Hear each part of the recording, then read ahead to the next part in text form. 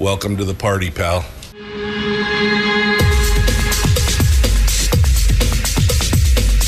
The Michael Dukes Show. The greed and the entitlement is astounding to me. What more could you want from a low-budget radio program? This is a dumpster fire. That was just BS.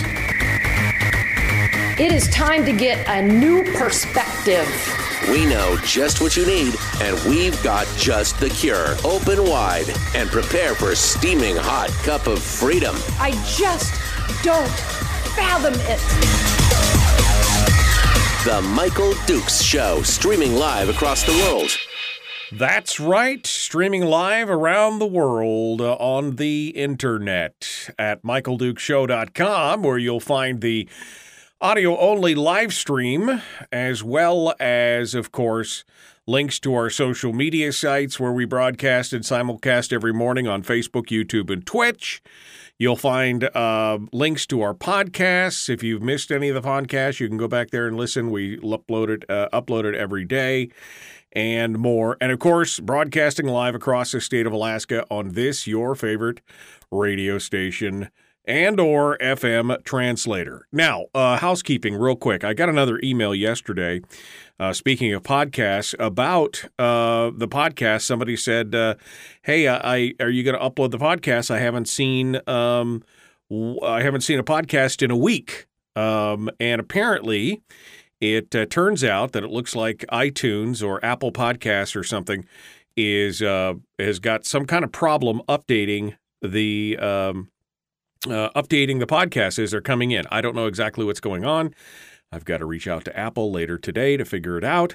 But meanwhile, if you are listening on Spotify or CastBox or Stitcher or Google Play or a ton of other apps that are available to you, those podcasts are uploading properly. So you could try a different podcasting app, or you can go straight to my website, as I said, and you can play them directly off the website under the podcast link. You can find them all right there. But if you have an iPhone and are listening through iTunes or Apple Podcasts, apparently it's not updating correctly. So we'll see what happened. I sent an email to Apple yesterday, and we'll see if there's any response on that this week. Fingers crossed. I mean, I'm not 100% confident, but we'll see what happens from here. All right. Well, good morning. And how are you, my friends? I hope you are ready for today. It is Tuesday, and we have got a lot of stuff to talk about, both some headlines, which we're going to get into here in just a moment. And then we are going to be diving into it with Brad Keithley from Alaskans for Sustainable Budgets. Brad Keithley will be joining us, and we'll be chatting with him about the weekly top three, which topics include this morning. We're going to be talking about the new base student allocation call. They're already pushing for it. They're pushing for a new base student allocation increase, a new bill that the governor had vetoed that Brad says would have helped the PFD.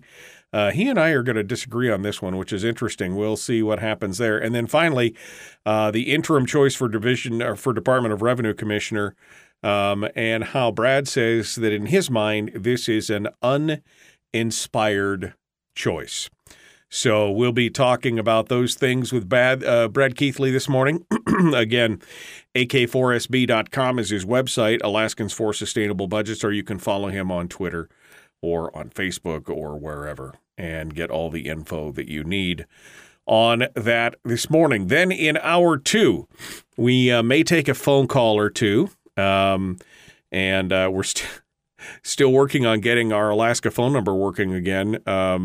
Still having some, apparently there's some, I don't know, there's a shortage of hardware or something. They're having a hard time getting the number ported back over where it's supposed to be.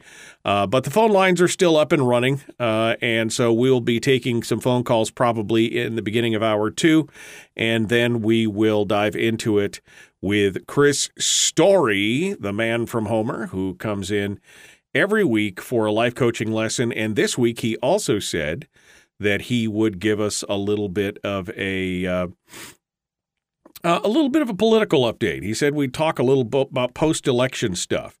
And so I imagine we're going to have him on for 2 segments this morning.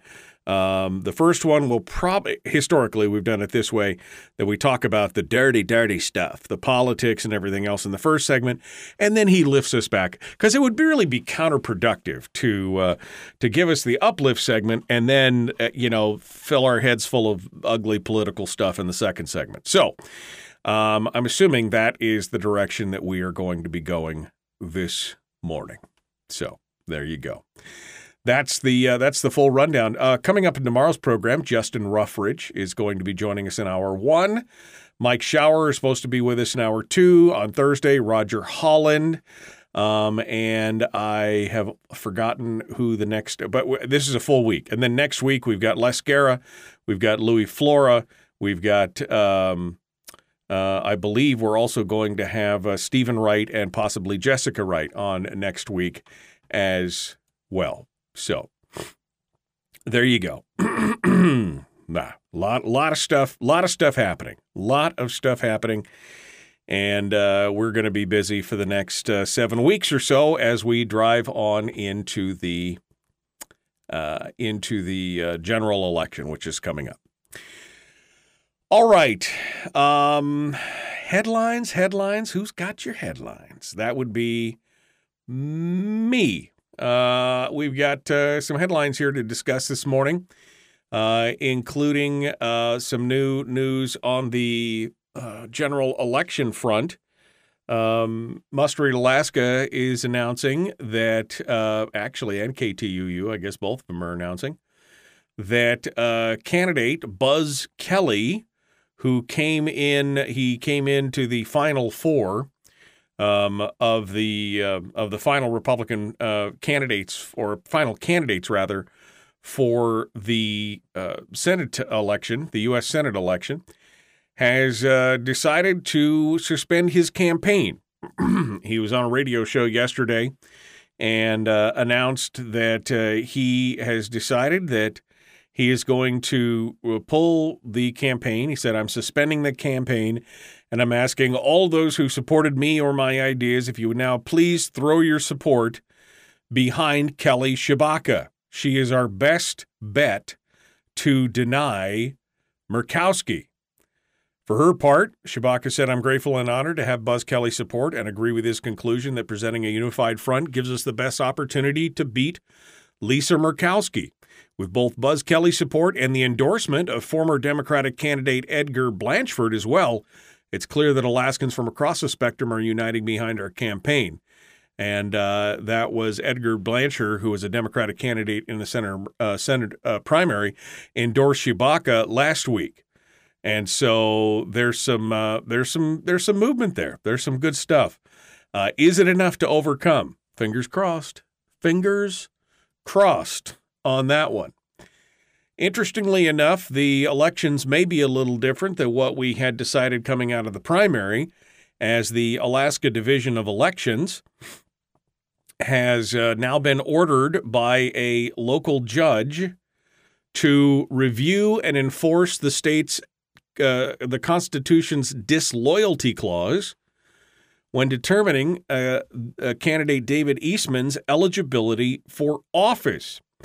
He had his eligibility challenged to serve in the legislature based on his lifetime membership of the group Oath Keepers, which the ADN titles as a far-right militia group. The ongoing lawsuit was filed by former Mat-Su Assembly member Randall Kowalski and seeks to resolve the eligibility question. Now, this disloyalty clause, which has not been tested in courts, bars a person from holding public office who belongs to an organization that advocates for the overthrow of the U.S. or state government. The Oath Keepers' leaders and close affiliates have been charged in the January 6th attack on the Capitol. The division, for their own part, argued that they didn't have the ability or the capability to investigate the disloyalty clause question, and that it can only look at simple public records, whether the candidate is of the right age and whether they reside in the right place. Eastman was approved in June to run for re-election. But the judge, Jack McKenna, noted that the division, while it does not have subpoena powers, he said it is a statutorily required component to determine eligibility based on the Alaska Constitution's provisions, including the disloyalty clause. He disagreed with the argument by state attorneys that making an eligibility determination on that clause could cause impartiality. Eastman's attorney, Joe Miller, appeared in court arguing that a bureaucratic agency should not have the ability to unilaterally deny a candidate from running for office. He said McKenna's order dramatically expands the agency's role in determining who can and who cannot run for office based upon inherently subjective and very political criteria. To which that I would agree. Now, we've talked about this on the program in the past. I followed Oath Keepers, probably a dozen years ago. They had some people who wrote on they had a website and they had some writers in there. I think David Codrio wrote for them at one point, and they had some very good ideas back in the day. Now, again, this was 10, 12 years ago, and slowly but surely I stopped following their pages or whatever it was, and I haven't really been paying attention. But if for somebody who joins an organization for life, like, for example, how many of you are lifetime members of the NRA, and how many years ago did you buy that NRA lifetime membership, and how far has the NRA come from now to then, or from then to now, with things that you don't agree with? I mean, that's the thing. I mean, an organization can change. And just because you were a lifetime member 12 years ago or purchase a lifetime membership based on one thing doesn't mean that it's exactly the same thing today. This is a very troubling trend because not only, organizations can change and people can change, right? I mean, you can make it, you can grow, you can change your opinions, you can do whatever, and you may not be the same person 10, 12 years ago that you are today, or organizations or vice versa. So I look at this, and now, again, there's never been any proof that Eastman had anything to do with any of the January 6th stuff. None of this stuff. This is all just guilt by association, essentially. And I find that problematic, that, you could support an organization in the past, and all of a sudden, you can be hanged with it because somebody, dug it up or whatever, or somebody in that organization does something wrong. I mean, look at the whole scandal in New York. I mean, we keep coming back to the NRA, but it's the biggest organization that I can think of that may be facing some of these issues. Look at the scandal in New York over the NRA and whether or not they were going to try and dismember it and everything else. I mean, and of course, all the actions that the NRA has been accused of. The rank and file members and life members that I know have all said this is some BS, crazy stuff. What's going on in our organization? But because of their life, should they be then held accountable as lifetime members for the actions of the boards or for other members? I mean, it just makes no sense. I mean, I don't agree with David Eastman's tactics on a lot of things. I mean, I agree on a lot of his principles and his ideas as far as the destination. I just don't like the way he gets there a lot of the time.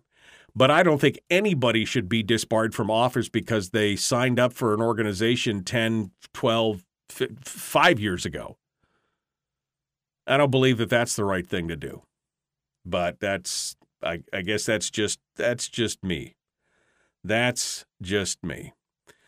Have you now or have you ever been a member of a communist labor organization? Yeah, this is very much reminds me of the McCarthy kind of thing. Thank you for that, Brian. All right, we're coming up on the break. We're going to jump into this. Brad Keithley, Alaskans for Sustainable Budgets, is going to be joining us here in just a hot second. I still got some other headlines, including this. Are you seeing these continuous hit pieces right now? On Charlie Pierce. It's problematic, to say the least. And, of course, it doesn't help that it doesn't appear that Charlie is really responding to any of these things. I don't know how you would respond, but I'd like to see something. It's gonna be a tough situation, but we're gonna get into that here in just a moment. Let's take a break, and when we come back, Brad Keithley will be joining us, and let's get ready to rumble. We're gonna have a showdown. The Michael Duke Show, common sense, liberty-based, free-thinking radio. We'll return with Brad Keithley from Alaskans for Sustainable Budgets. He's up next, right here.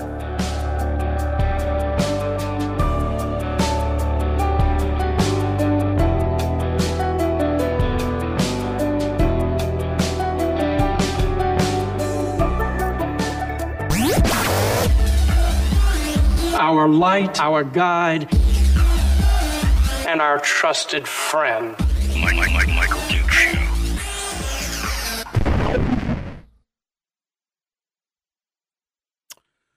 Okay, we're in the break right now, ready to go. All right, going back up here. See what you guys are saying about everything. Somebody said there was no Facebook. Facebook's up and running. There's a bunch of people on Facebook. But then Sandy said had a hard time getting on the show this morning. Well, they're trying to hide the truth. Sorry.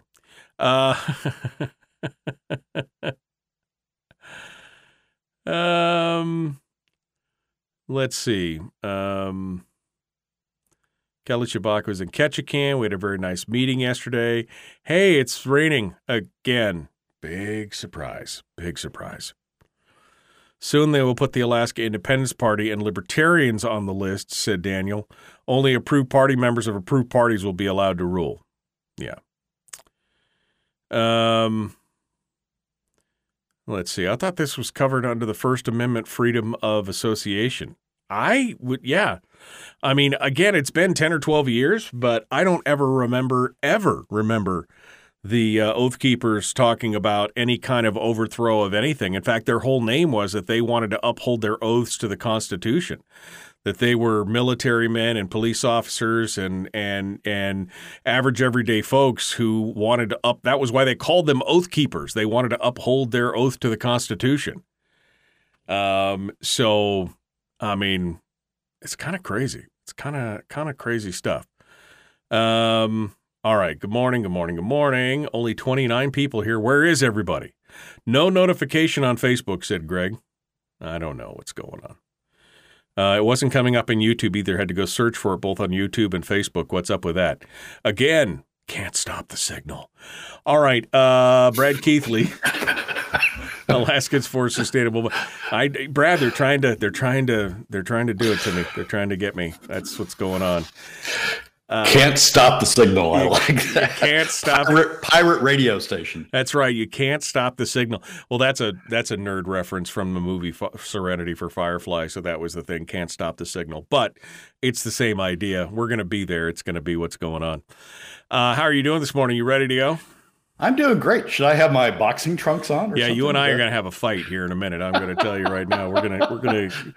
Great radio. Way to go, Michael. I know. Hey, I'm here to do it. We're only here to educate, entertain, and enlighten. So that's what it's all about. If you're ready, I'm ready. We're going to jump into this here in a hot second. Okay. Yep, I'm ready. All right. You sound good. I sound good. I sound good. We're going to be getting into this here and doing it to it. So just hold the line there for a hot second. Brad Keithley, Alaskans for Sustainable Budgets, is going to be in the room here in just a minute. We're going to kick things off. Meanwhile, do me a favor. First of all, can I say thank you? Because there was a bunch of you that followed and did what I asked. You went out to Twitch, and right now I got 55 top followers on Twitch because you guys stepped up to the plate, and I can't tell you how grateful I am to those of you who did that because, I mean, you got to make another account and everything else and all that. Now, could I ask you to do the same thing on YouTube? I mean, most of you probably already have a YouTube account. You don't even have to create a new Twitch account. You just you've got it. It's right there. All you got to do is hit the little subscribe button and ring the bell. And you can get it out there. And yes, Sandy says, well, now I've got the Twitch app. I have a third choice. Absolutely. Chris is over there right now. He says, I'm sure David could win an appeal about 6 years after the next term of service ends, says Chris over on Twitch. So Chris is watching us on Twitch. Thank you for the comment, Chris. But it's a great opportunity. So if you haven't gone over to YouTube and liked and followed over there, just like the ladies that were having a hard time, listening and finding the show this morning, the more options you have, the more likelihood of being notified. So go over there and get it done. So there you go. All right. Like, share, follow. Brad Keithley up next. Let's do it. The Michael Duke Show, Common Sense Radio.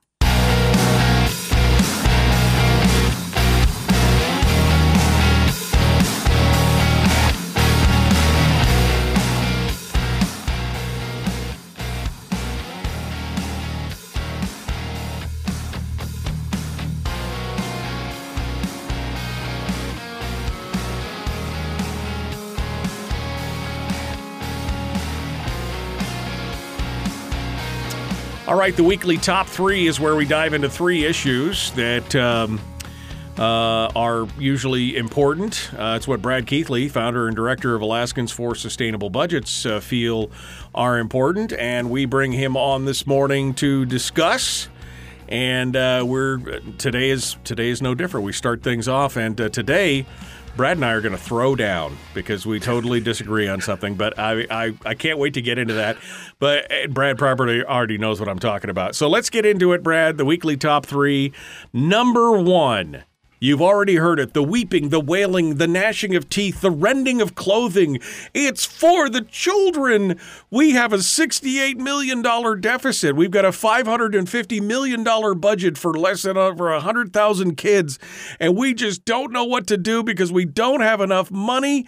The Anchorage School District is out there on a plea campaign to try and get somebody to give them some more money. And you're saying that any increase to the base student allocation, which is what they're talking about, is going to cost, and who's going to pay? Yeah, exactly right, Michael. And I think the Anchorage School District announcement that they're facing a $60 million revenue shortfall budget deficit next year is going to add fuel to the fire. We've already seen some op-eds showing up. We've already seen candidates talking about it.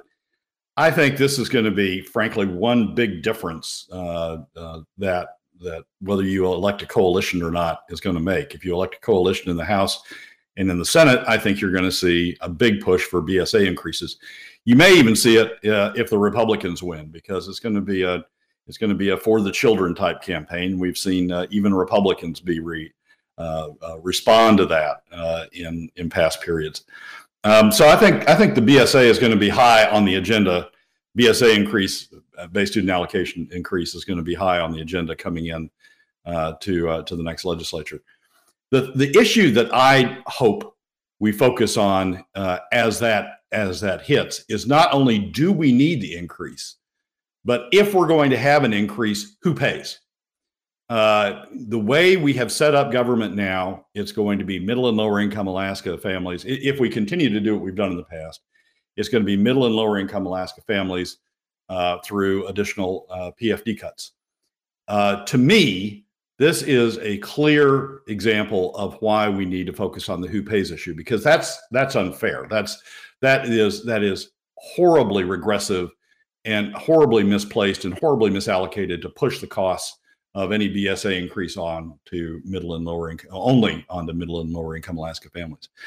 I think the who pays issue, if we focus on the who pays issue and say, look, if the BSA is increased, all Alaska families have to contribute to it in some sort of proportional manner. If the BSA, I think that is important to push that issue, because that could engage the top 20% finally in pushing back on increased spending. If the top 20% who's been apathetic about spending issues, they'll give lip service to the need to cut spending, but they won't give the votes and they won't give the lobbyists the effort to try to cut spending.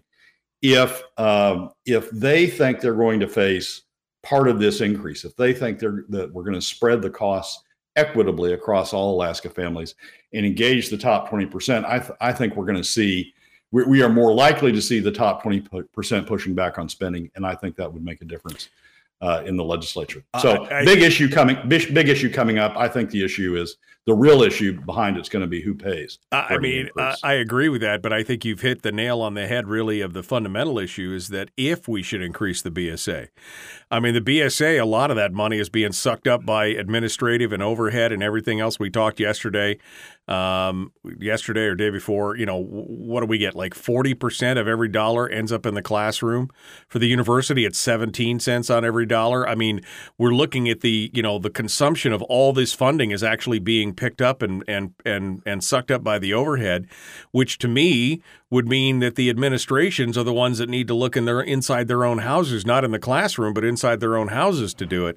I mean, I understand what you're saying is that that's the argument that we need to make when it actually hits the floor. But the bigger question, I think, is should we be increasing the BSA of $550 for, whatever it is, 100,000 students? I don't even think it's that high, but that's a lot. Michael, I think they go hand in hand, and the reason is you and I can talk about the things that we can do to avoid a BSA increase. Charlie Pierce wrote a good op-ed a few weeks ago on the overhead issue and on the administration issue, that how much is spent on administration, and I think that's a good issue to push. But you and me, middle and lower income Alaska families, have not been able to push back on spending and reduce spending by a material amount. We saw that in 2019. We saw it in 2020. We've seen it in every legislative session since Dunleavy's been governor. We can talk about it a lot. We can push back on it. But without the top 20% engaged on these issues, we're not making progress in pushing back on spending. I think if we talk about both whether we need an increase and if we're going to have an increase, who pays for that increase at the same time, and push hard that if there is an increase, the costs have got to be spread equitably.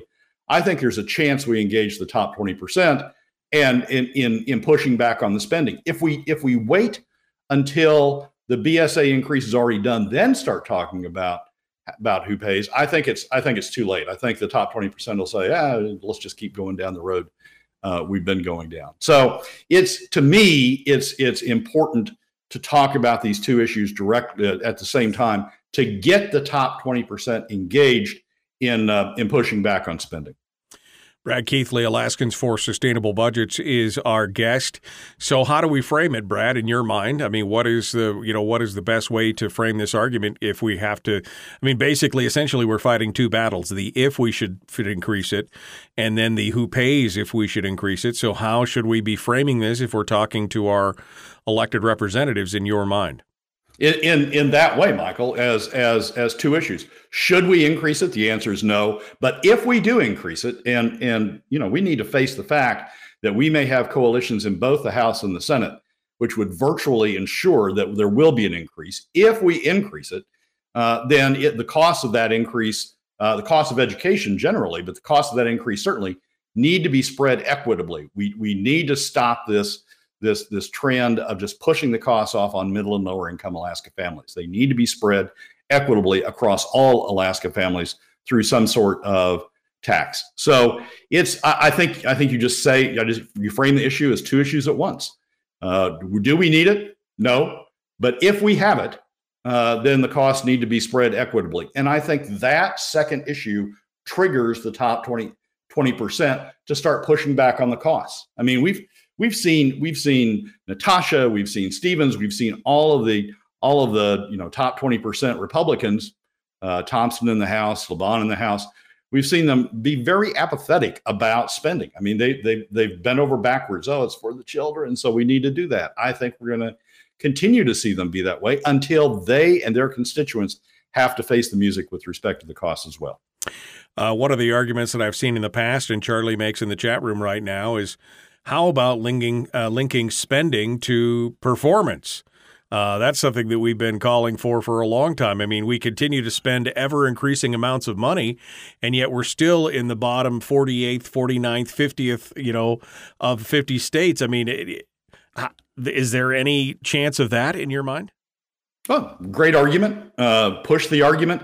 But once again, you and me and the remainder of middle and lower income Alaska families making the argument haven't been enough to push back on spending in the past.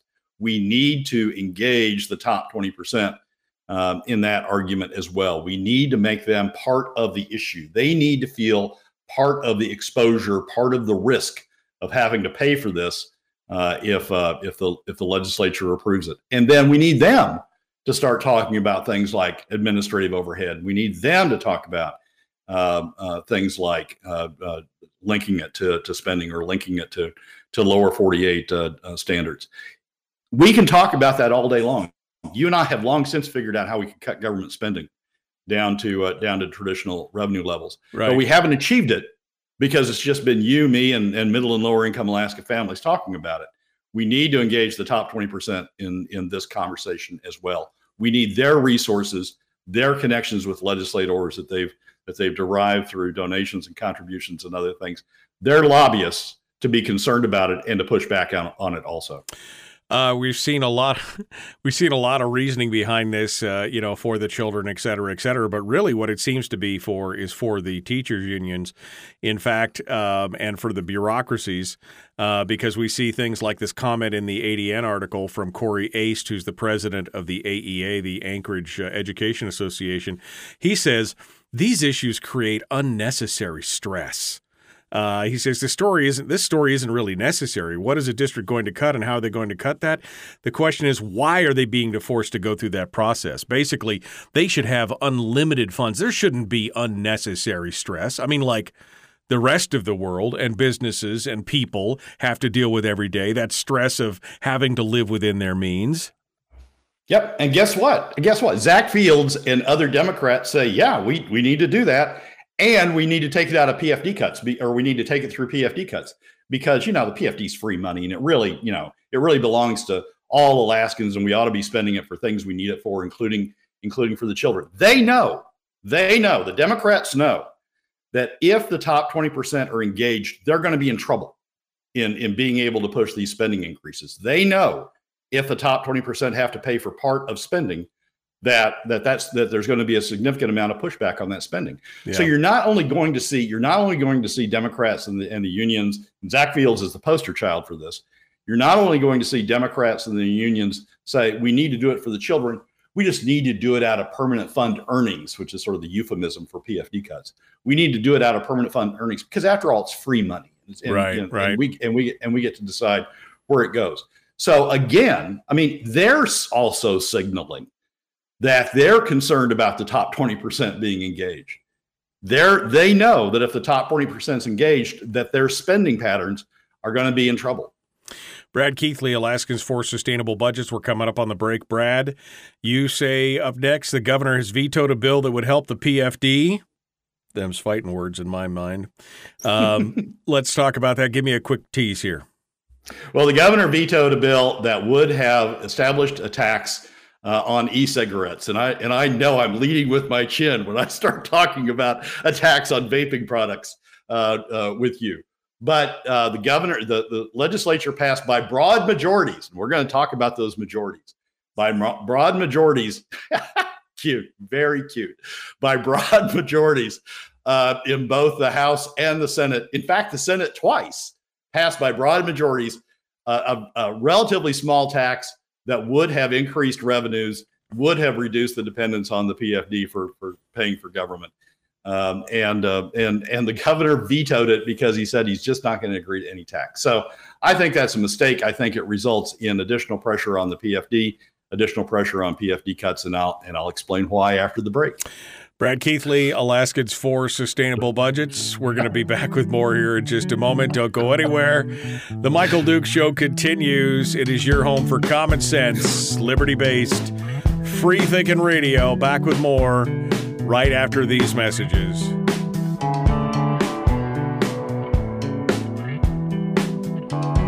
If you missed the show, you can listen to it on your time with Dukes On Demand. Oh, and it's free. Like America used to be. Streaming live every weekday morning on Facebook Live and MichaelDukesShow.com. Okay, Brad Keithley is our guest here in the, wait a second, I had you turned down. What was that, Brad? That was great theater, Michael. That was great theater to blow smoke in my face while I'm talking about it. You talk about that. I'm going to talk about that. But I have a method to my madness. It's not just because I myself use electronic cigarette products. It's because, we'll get into it here in just a second, but I want to go back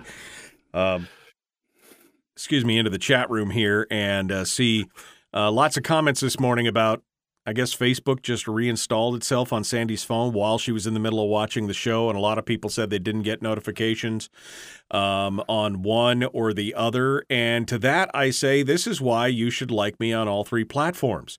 This is why you should like me on Facebook and subscribe on YouTube and follow me on Twitch, because of all, you'll find one of them. I'll be there somewhere.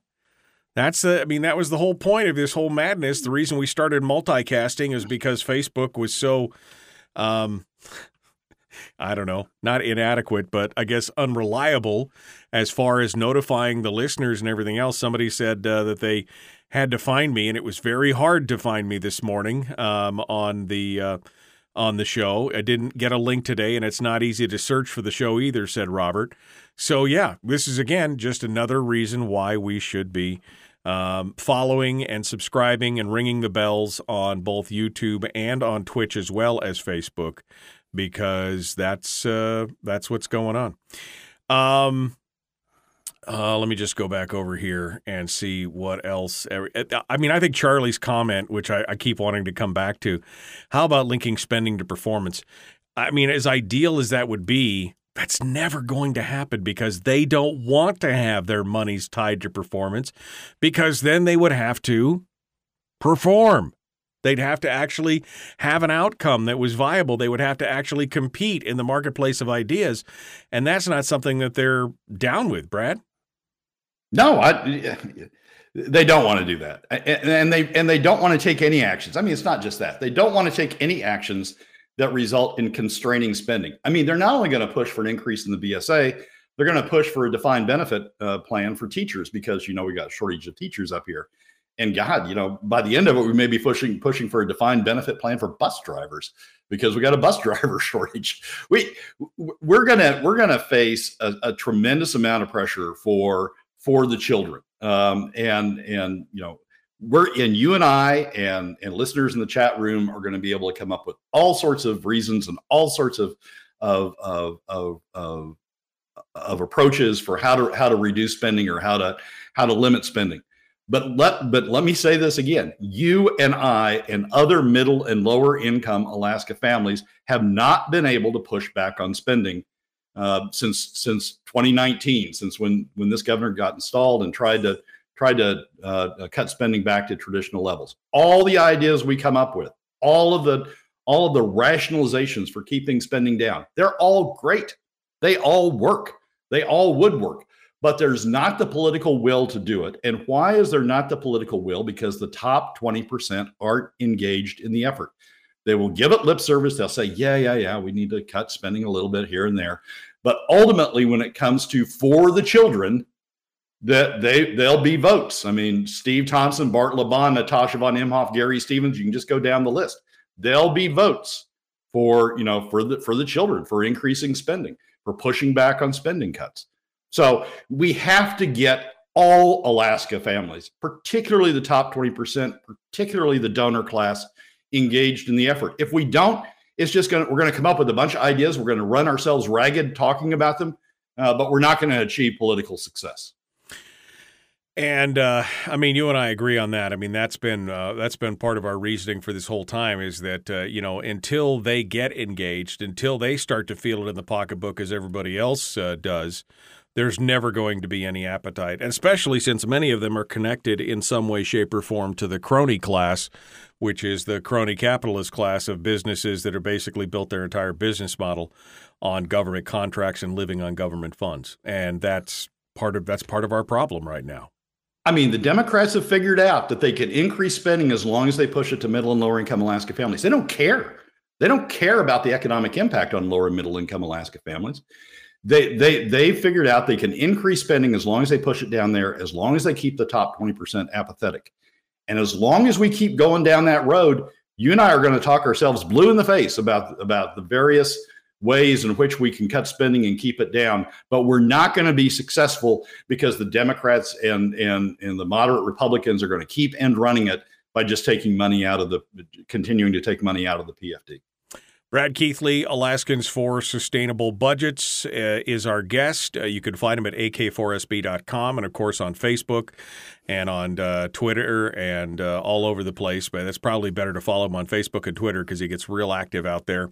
We're coming up on the break, and we're about to jump back into it. Please like and share this video on Facebook, on YouTube, on Twitch. You can like it and share it from all of those places. And make sure you subscribe and ring the bell and then follow on YouTube and on Twitch. Let's get back into it. Here we go.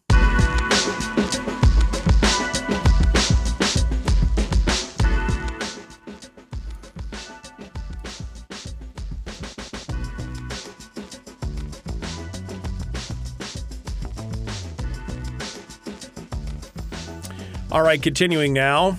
Brad Keithley, our guest, Alaskans for Sustainable Budgets, the weekly top three. Brad, your next discussion and talking point was about a bill that the governor vetoes. The Alaska Beacon has the article, Alaska governor vetoes bill to tax e-cigarettes and raise minimum age of tobacco. All right, I'll have your take on this first before I lose my mind. Well, here's the deal, Michael. We're in an era of a leftover PFD. The legislature, von Imhoff has been clear about it. Others less so, but it's clear we're in the age of a leftover PFD. And what's the leftover PFD? The PFD cut, or the level of the PFD cut, is what's necessary to balance the budget after spending reduced by other revenues. That's what the PFD is. It's the leftover PFD. Here we had a bill. It's not the world's biggest bill. It's about $1,200,000. So it's not gonna really do a lot to anything in terms of money. But here we had a bill that the legislature finally passed that would have increased revenues, and by increasing revenues, it would have increased the amount of the leftover PFD. It passed. This is a tax bill. You know, everybody says we can't pass tax bills. It's a bill that passed the Senate the first time, 15-4. It's a bill that passed the House after being amended to reduce the tax. It's a bill that passed the House 31-9. Kevin McCabe, for example, voted for it in the House. Mike Cronk voted for it in the House. Sarah Vance voted for it in the House. It passes the House 31-9. It has to, because it got amended in the House, it has to go back to the Senate. It passes the Senate the second time, 18-2. Rob Myers votes for it in the Senate the second time. So you have a tax bill finally. I mean, we can't. People say we can't pass any tax bills. We have a tax bill finally that passes the legislature by huge numbers.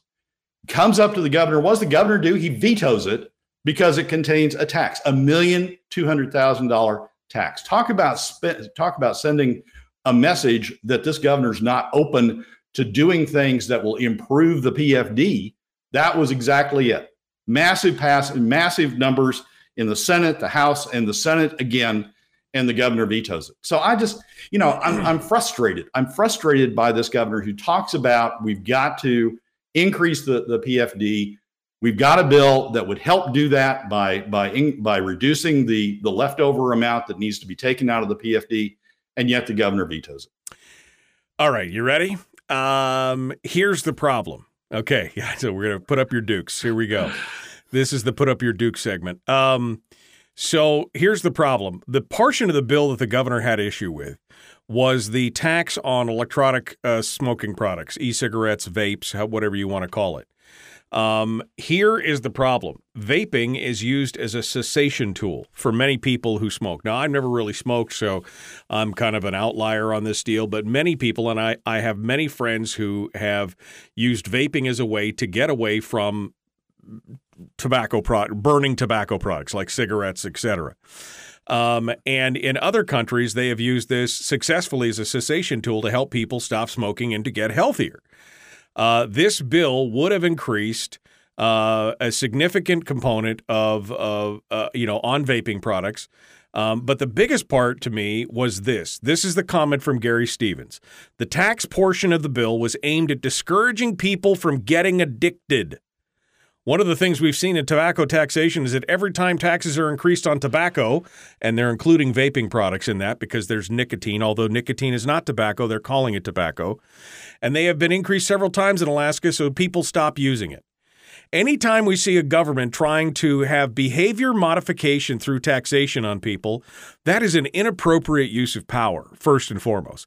Secondly, the bill, they're talking about putting a 45% wholesale tax on products, meaning they're going to tax if it costs $10, it's going to be $14.50 by the time you're done. That's just for the cost to the supplier, and then your costs are going to go up. Not to mention the fact that, for example, the city of Anchorage has over a 50% tax on vaping products, and the Matsu Borough or Wasilla has another 40% on top of that. And the thing is, are we trying to make people healthy, or are we trying to drive people back to cigarettes, which have the lowest tax at $2 a pack when it's all said and done? And is this really about behavior modification, or is this just about people who are offended about people trying to make their lives better? And like you said, it's $1 million out of a $6+ billion budget. I'm not saying that we shouldn't find cuts and things, but taxing people and trying to modify their behavior through taxation is, in my opinion, immoral. It's none of your damn business what people do. Now, again, especially when you're talking about a 45% or a 25%, or the final bill was 35% wholesale price on vaping products. That makes no sense whatsoever. Why are we trying to hurt people who are trying to get to a healthier lifestyle? That's my question. Well, every tax is going to have some downside. Every tax is going to have some pushback. And I don't disagree that this may have some impacts. But look, the Matsu has a tax on this. As you just pointed out, Anchorage has a tax on this. And it's not like this state in at least some of the localities haven't faced that issue and decided to go ahead with the tax in any event. The tax here would have equalized the tax on e-cigarettes, vaping products versus tobacco. They weren't penalizing e-cigarettes; they were just equalizing it to cigarettes. Vaping a heck of a lot better than I do, so I'm not gonna get into a vaping argument with you. But this was an opportunity again that passed the Senate the first time 15-4, passed the House 31-9, and passed the Senate again the second time 18-2. This was an opportunity finally to have some alternative revenues that would help reduce the dependency, reduce the impact on PFDs.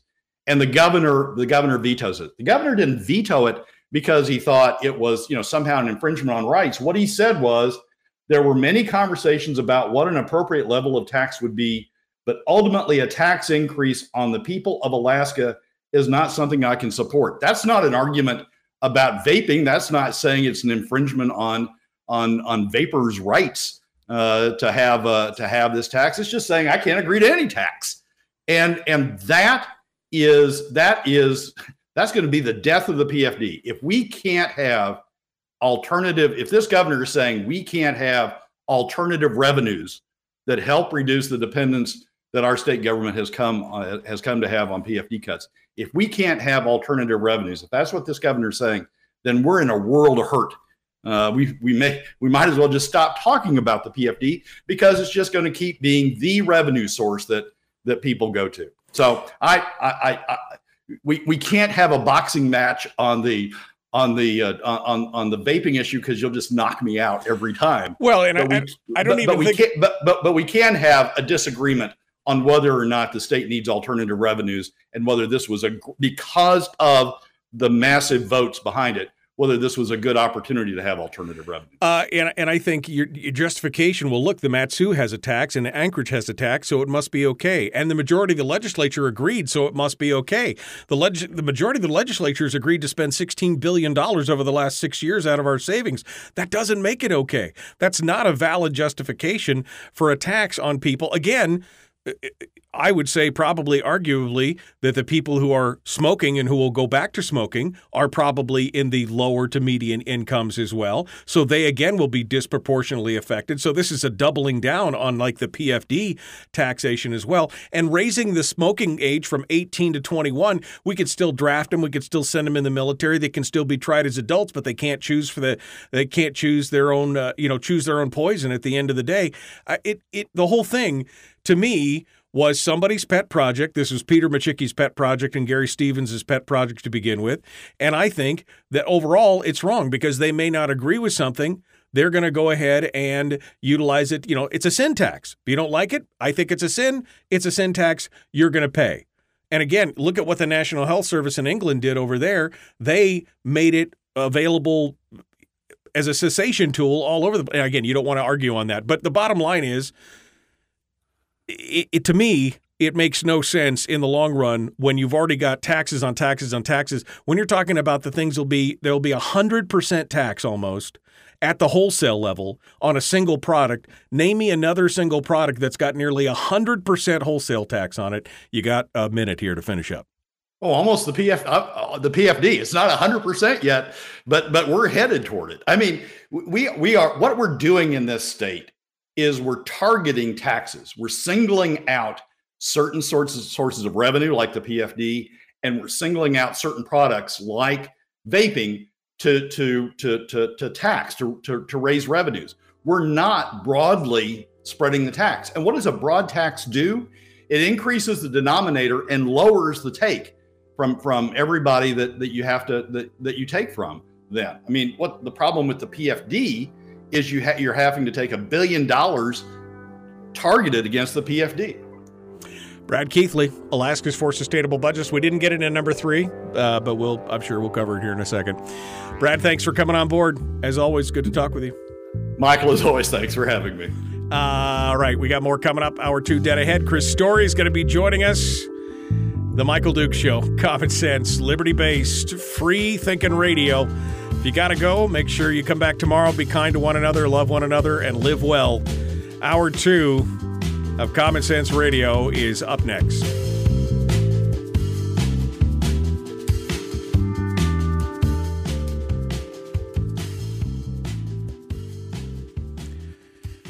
Again, I just see this as a doubling down on taxation of people who are already being kicked as far as this goes.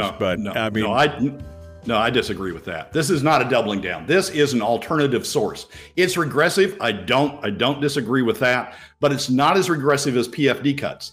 And these things you have to look at relatively. Is it better than the regressivity you get out of PFD cuts? And yes, it is. It's regressive, but it's less regressive than PFD cuts. So I don't view it as doubling down. I view it as yes, targeting a given segment of the population, but so do PFD cuts. They target middle and lower income Alaska families. And the question is, which targeting is worse in terms of regressivity?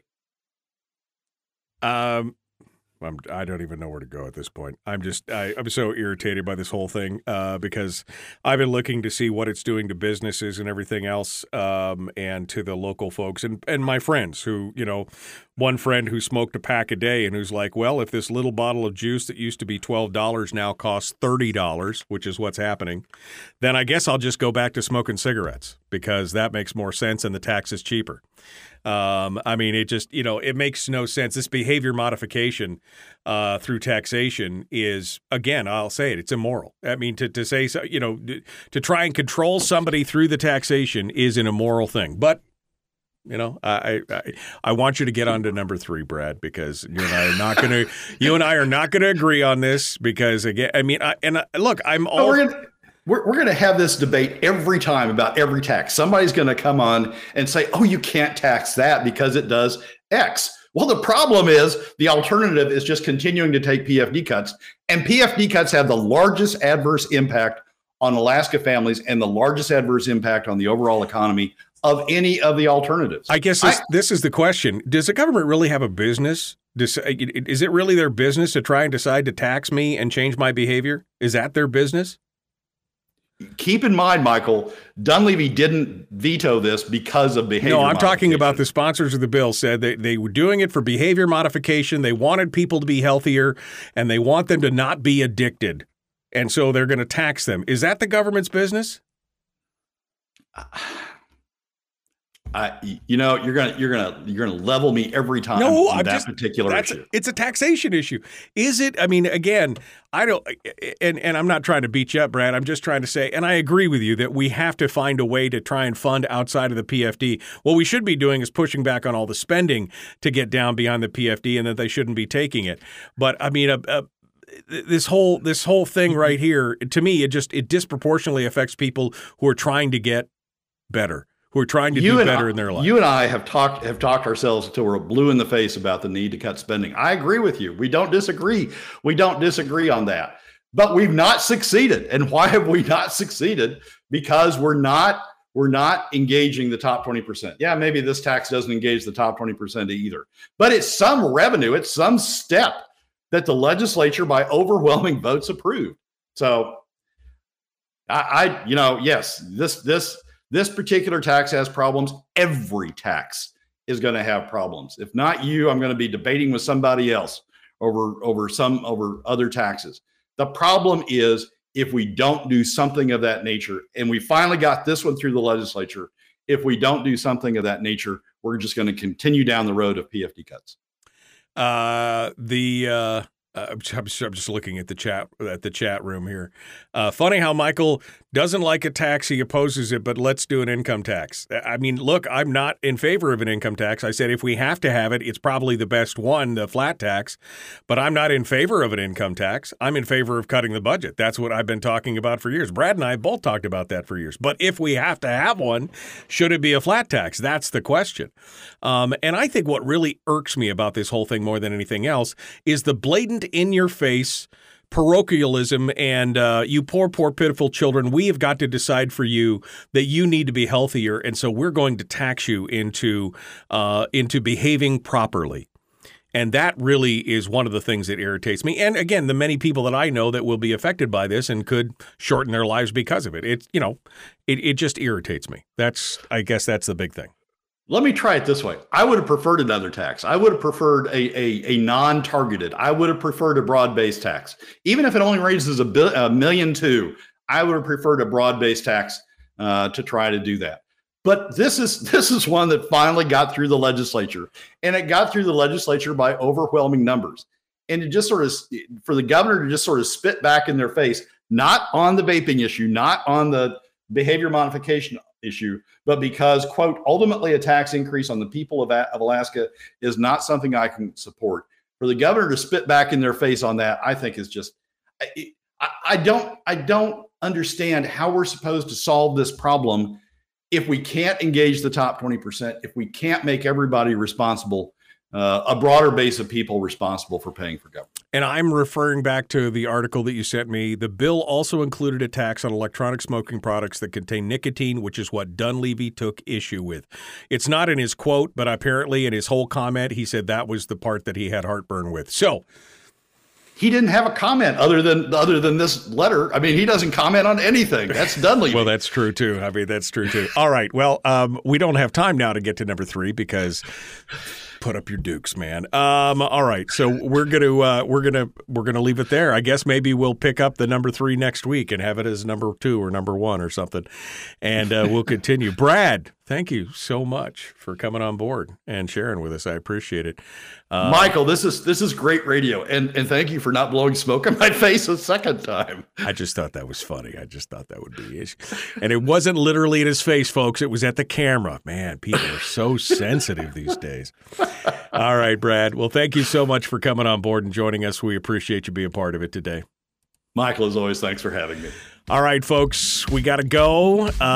We're going to jump back into it here. Please like and share this video. Like and follow the show page. Subscribe, ring the bell on YouTube, do all that stuff. Here we go, Hour 2 of The Michael Duke Show.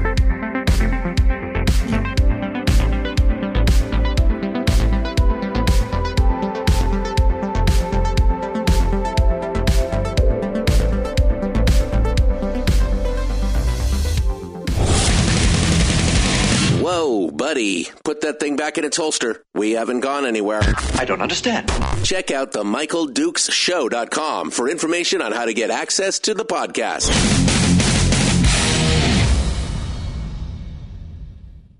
Welcome to the party, pal.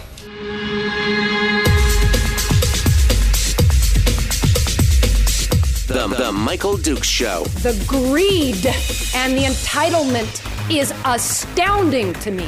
What more could you want from a low-budget radio program? This is a dumpster fire. That was just BS. It is time to get a new perspective. We know just what you need, and we've got just the cure. Open wide and prepare for a steaming hot cup of freedom. I just don't fathom it. The Michael Dukes Show, streaming live across the world.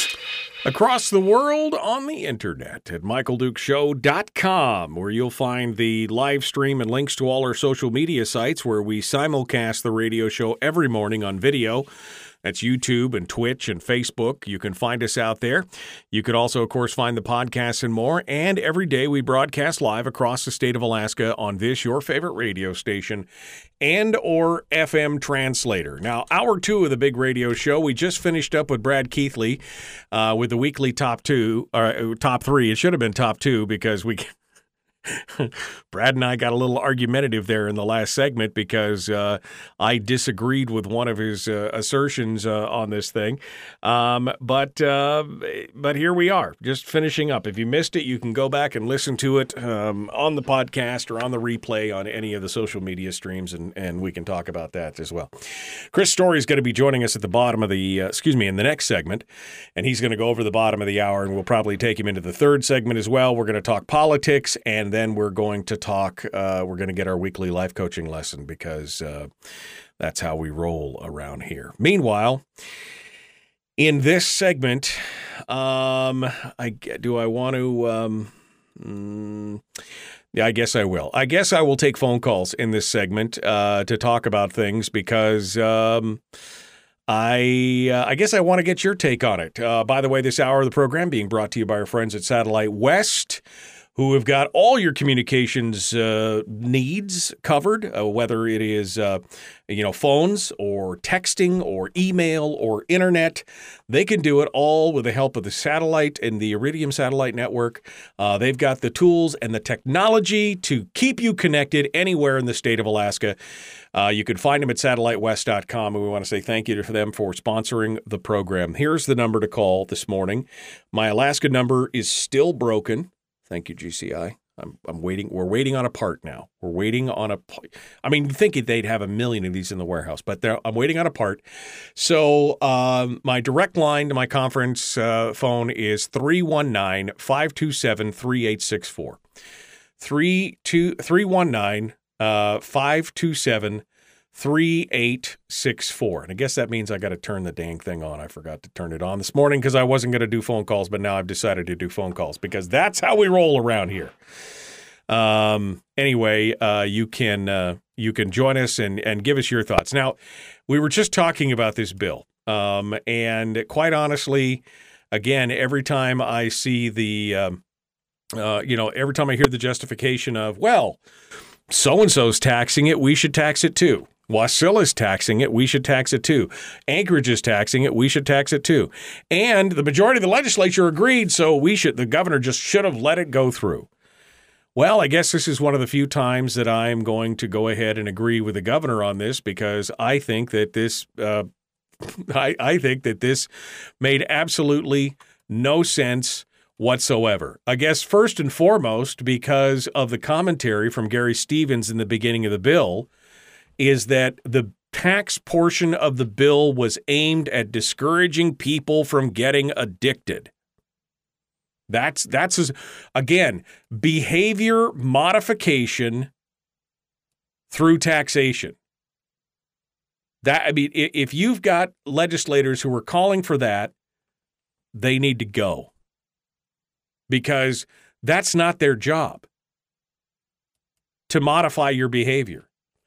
Willie is out in the Village, and he says Bethel's sin tax are 12% on alcohol and it has an 80-cent per pound shipping charge from Anchorage. And then there's a 15% tax on weed products. Taxes have never slowed a person down on consumption, as far as I know, in his anecdotal information. That's what kills me. This whole thing is that you're, and especially, again, setting aside the facts that I'm really opposed to taxation in general, but the fact that they are adamantly attacking something that has been used as a cessation tool for example, in the UK, the Royal Health Service, the Royal Cancer Society has endorsed the idea of vaping as a cessation tool, and the National Health Service they're putting vaping supplies right inside the stores, right inside the pharmacies, so that people can go in there. And they have cut their smoking rate in England by over 50% in the last 5 years. And the Royal Cancer Society has found that it's 95% or more safer than smoking. Now, does that mean that it's completely harmless? No, but it's 95% safer than smoking. Why wouldn't you want people to be able to quit when they, got started early, they smoked, maybe you don't like whatever. Why would you do that? Why would you make the regulations and the taxation so onerous that people are basically left with the one option that's slowly killing them? And why would you be proud of that?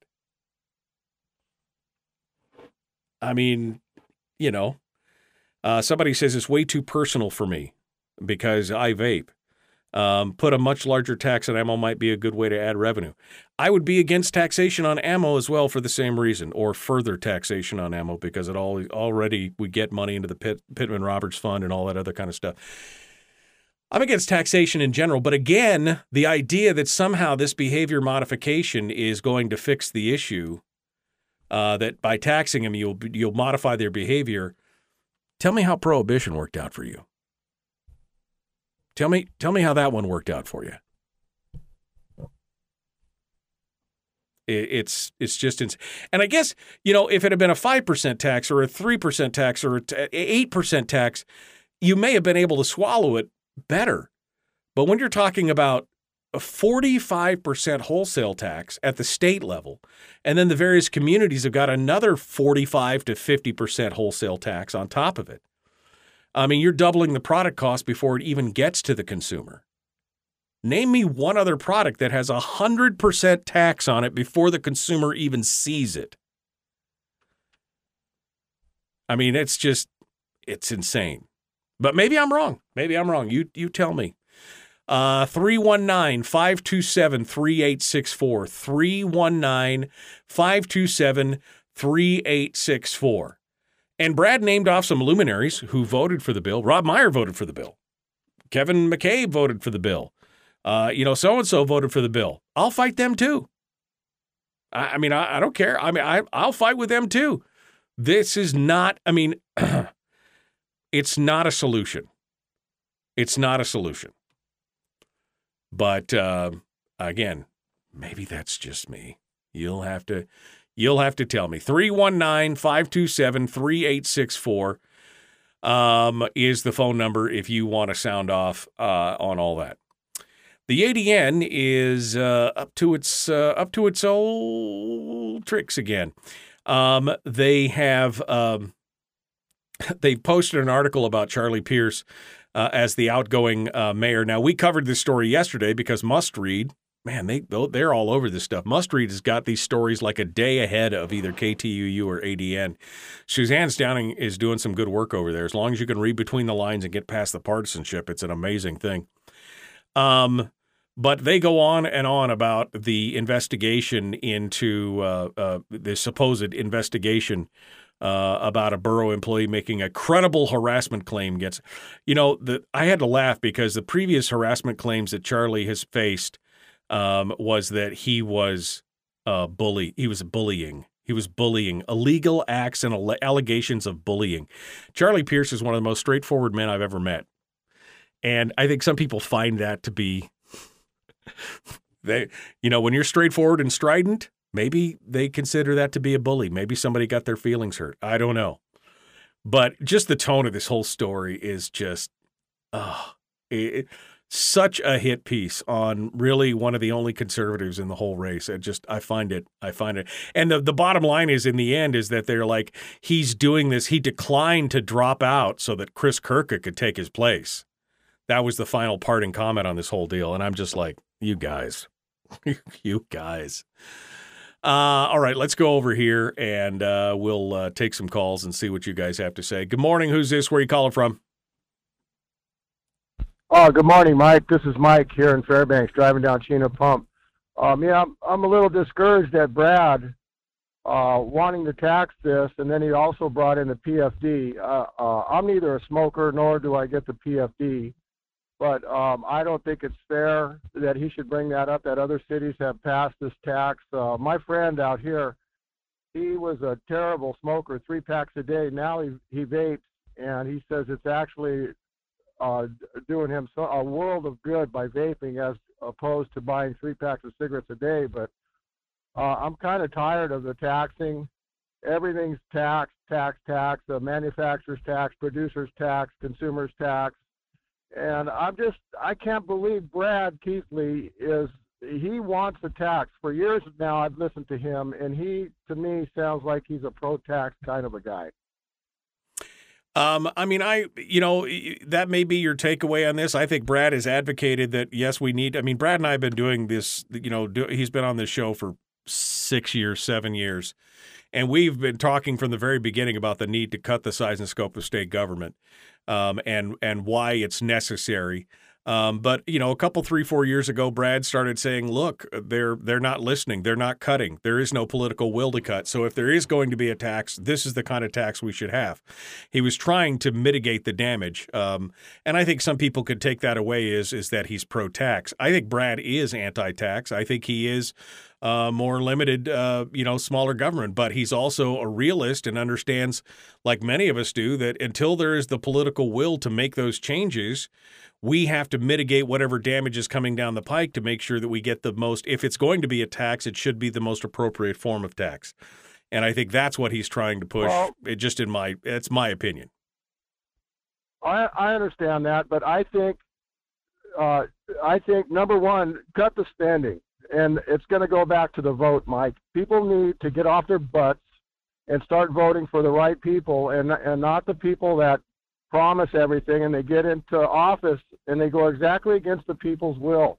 This state needs to vote better for better people. The people that are running this state are terrible, and they're running the state into the ground. I think the PFD should be a sacred cow. They shouldn't touch it. They should give the people their money, because that money goes all back into the state to help people out in small families, especially in time of this inflation. To me, I'm disgusted with taxes. I'm sick of them. And I'm sick of this government, Mike. But that's all I wanted to say, Mike. Thanks, Mike. I appreciate you calling in and joining us this morning. Thanks for being part of the show. All right, let's go over here and take another call. Good morning. Who's this? Where are you calling from? Hi, this is Barbara. It's North Pole. How are you today? Good morning, Barbara. What's on your mind? Well, I got 2 things going on. You got to elect better people, right? So there's 2 campaign events that people in North Pole or Fairbanks might be interested in. One is up at Thursday evening at 7 o'clock in Fox Community Center. I'll be talking. And if you are in North Pole, then Friday night at the Hotel North Pole, I'll be there from 6 to 8, as well as a bunch of other borough candidates. So come on in, get to meet your borough candidates. If you want to, the tax cap is up. That's another tax that people are need to come out and support. So come on out and learn about the propositions and meet the borough candidates. Okay, what's the date again? One of them is Thursday at Fox Lions Community Center. That's on Thursday. And there's also a way to call in on Zoom if you look at my campaign page, Haney for FNSC on Facebook. I've got the graphic posted and with the Zoom information. And the other one is Friday night. That's just at the North Pole Hotel, and that's from 6 to 8. All right. Well, thank you, Barbara. And if you're a senior, Ravens Landing from 4 to 6 at Ravens Landing. 4 to 6 on what day at Ravens Landing? Friday. All right. Well, thank you, Barbara. I appreciate you calling in and sounding off and letting us know about those events. We appreciate it. All right, folks, that brings us right up into the break. And so I guess we'll officially close the phone lines for now. And we will continue here in just a moment. The Michael Dukes Show continues. Your home for common sense, liberty-based, free-thinking radio. Back with more right after this.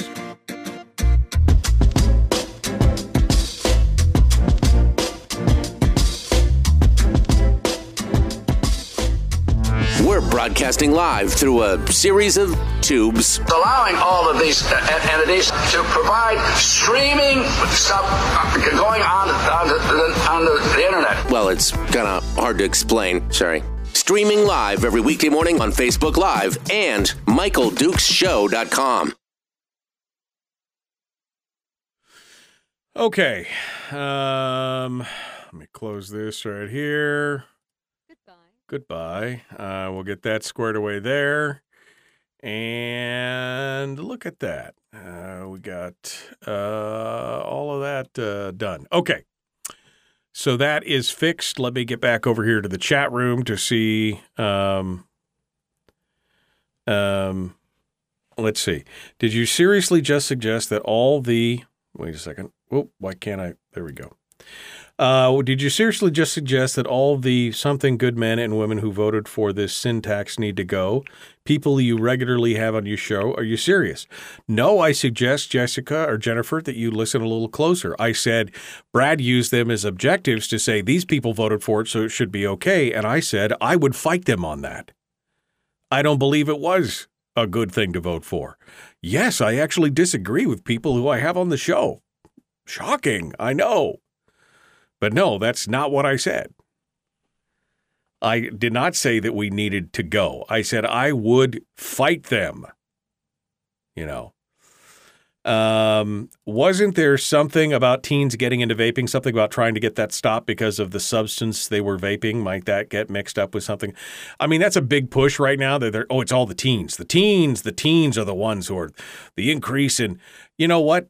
I could tell you all the kids who were smoking in high school. That was the other thing. Aaron said it earlier. Vaping also targets children disproportionately. An increase in tax to make it more difficult for kids to access. They're the most vulnerable to price increases. Yeah, I have never seen a kid who was smoking that didn't get a chance to get smokes, son. I mean, I hate to tell you that, but taxes on cigarettes never stopped a smoking kid from not getting smoking or from smoking dope or anything else. We all saw it in high school. I mean, I haven't been in high school in 40 years, but I still remember that. And it still goes on today. Absolutely still goes on today. So, yeah, the tax does not slow down the kid at all. The behavior pattern is already there. But, you know, it's all good. It's all good. All right. Brad Keithley is gone, and now we're bringing Chris Story on the line. Hello, my friend. How are you? Well, maybe if I could actually hear Chris, that would help. Let me see if I got this right there. Are you there, Chris? There we go. Hey, Michael. Good morning. How are you, my friend? Excellent. You? I don't have to ask. Never mind. Don't tell me. Tell me how you are. I'm doing fine. You ready to dive into all the political stuff and then give us the uplift, or are you all ready to go? Oh, okay. Sure. And remind me? We talked about this last week. You were going to give us your thoughts on the election and the ranked choice voting and everything else, and then we were going to do a uplift after that. Are we still on board for that, or do I need to only keep you for one here? Well, let's see where it goes. Just that, yeah. I've had my head somewhere else this morning, so Yes. I'll just follow your cue. Did not realize that rectal defilade was an actual geographic location. Okay. I found it. I found it. There it is. All right. Well, good. You're all ready, and I'm all spun up. So this is exactly what we need to. This is exactly the kind of race we need to. You're leading in this tango. Yes, it's a tango. It's going to be a tangle. It's not going to be a tango. All right. Mission creep. Let's see. Government has too much mission creep, sticking their nose in too many places that are none of their business. That's government's. I mean, that is their nature, is it not? Is that not the nature of government? All right.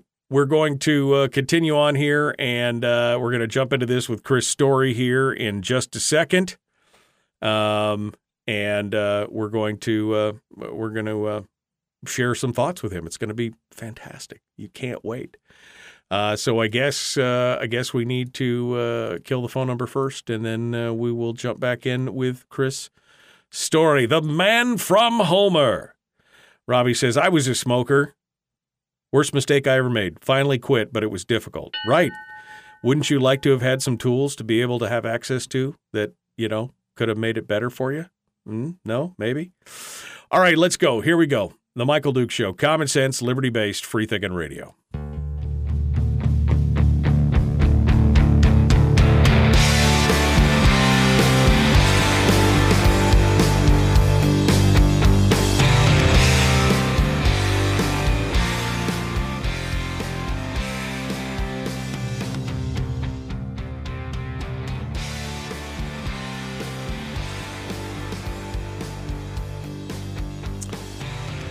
All right, welcome back, my friends. It is hour 2 of the Michael Duke Show, broadcasting live across the state of Alaska on this, your favorite radio station and or FM translator. This hour of the show being brought to you by your friends at Satellite West.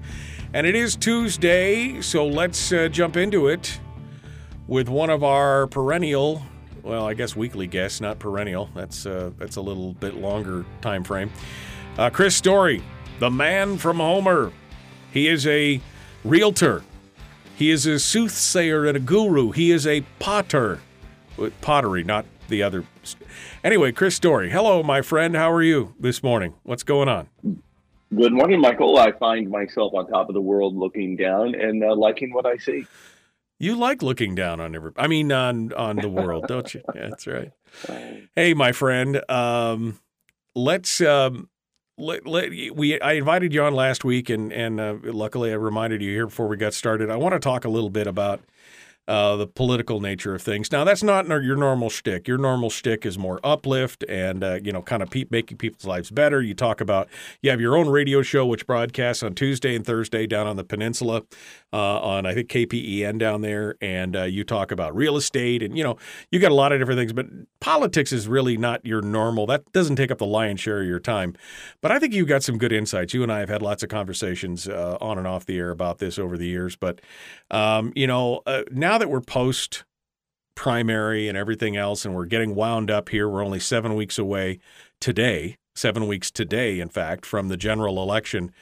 What's your take on things? What are your thoughts? Hit me with some of your thoughts here as you look at the candidates, as you look at the ranked choice voting system, as you look at how things have peeled apart. What are your thoughts? Well, I would merge the two together and say I like two things. One, I like that over these years that you and I have known each other and become friends, I like that we don't agree on everything politically. In fact, I called you specifically last week to poke you about the permanent fund and said some things that got you it was like I went up to you and lit your hair on fire. And I love it. I love that we can debate. We can sit down and have lunch and discuss things that we don't agree upon. We can discuss it over the phone. A lot of times I'll bring up a subject to you very specifically that I want to know more about by asking a provocative question, because I know you're going to hit me over the head with how you think and what you think about it. So I like that about politics. I've always looked at politics. I've been paying attention since I was very young and watched every minute of the Iran-Contra hearings on televised Iran-Contra hearings. I loved every minute of that. Right. I loved Ronald Reagan since I was a little kid and can remember watching his speeches and just, shh, quiet, president speaking. I loved him and I loved everything about it. So politics to me are part of what I consider a whole life. In other words, I'm engaged. I consider myself awake. I consider myself paying attention and yet able to disagree with people I like. I remember one time, very specifically on Facebook, not that social media is the bellwether of all things moral or right or conscious or awake, but I remember having a conversation back and forth with somebody who is Satan to my angel. You know, I mean, as far as politics are concerned, we couldn't be more opposite. This guy was as far left as you could possibly go in this world. Right. And he and I were having this little debate on Facebook, and somebody popped in, a really angry liberal person popped in and said, "Oh my God, I can't believe you're friends with Chris Story." And this particular person responded, "Yeah, we agree on nothing politically, but he's a good guy," or whatever. And we went back and forth like that. But I thought, isn't that interesting? In a whole life, politics is a slice of it. And yet we've sort of brought it back to, I kind of know which team you support and you know which team I support, which means we're obviously going to be adversarial. We're going to be negative towards each other. And Right. I wish that we could debate our favorite candidates or tax or lack of a tax, or is the permanent fund socialism sort of in disguise a replacement of our mineral rights we don't enjoy even if we don't own property. I wish we could have that kind of conversation, discuss it, debate it, and then go to lunch and Right. go discuss and enjoy each other's company outside of the disagreements we might have politically. Because I think politics is part of a whole life if you're awake. I mean, I would agree. I mean, it is part of the life, and it is what kind of drives the system of governance and everything else. And we should be able to agree to disagree. We should be able to have a conversation. And in the end, even though we may have been on opposing sides, still be able to go break bread or have a beer or whatever it is that we want to do together. I've found that many times over the years, people that I've disagreed with, on philosophy or governance or politics, and we've been able to go find other points of interest that we do have common interests in. And that's the thing. That's what's really wrecking us these days. What's really wrecking us is, as you said, that person belongs to such and such party, or that person supports such and such a person or politician. Therefore, they are my enemy and they should be destroyed. They should be excoriated at every opportunity. We need to get the venomous pen out and drip the vial and bile all over them. And that's not how we're supposed to. I mean, first of all, what happened to the whole Socratic method of logic, rhetoric, and debate, right? I mean, logic, rhetoric, and reason. Why can't we have these debates logically and still find some common ground? I mean, what is stopping that these days? I mean, you and I are of the same accord, but on this, but why is it so hard to find people in any political persuasion who believes what we believe? Well, or for example, can two things be true at the same time? And can we just acknowledge it on our side? Can we just acknowledge George W. Bush had a personal vendetta against Saddam Hussein and he just wanted nothing more than to take him out for having tried to take out his father 8 years prior? Of course, that's true. And did that have something to do with our invasion of Iraq?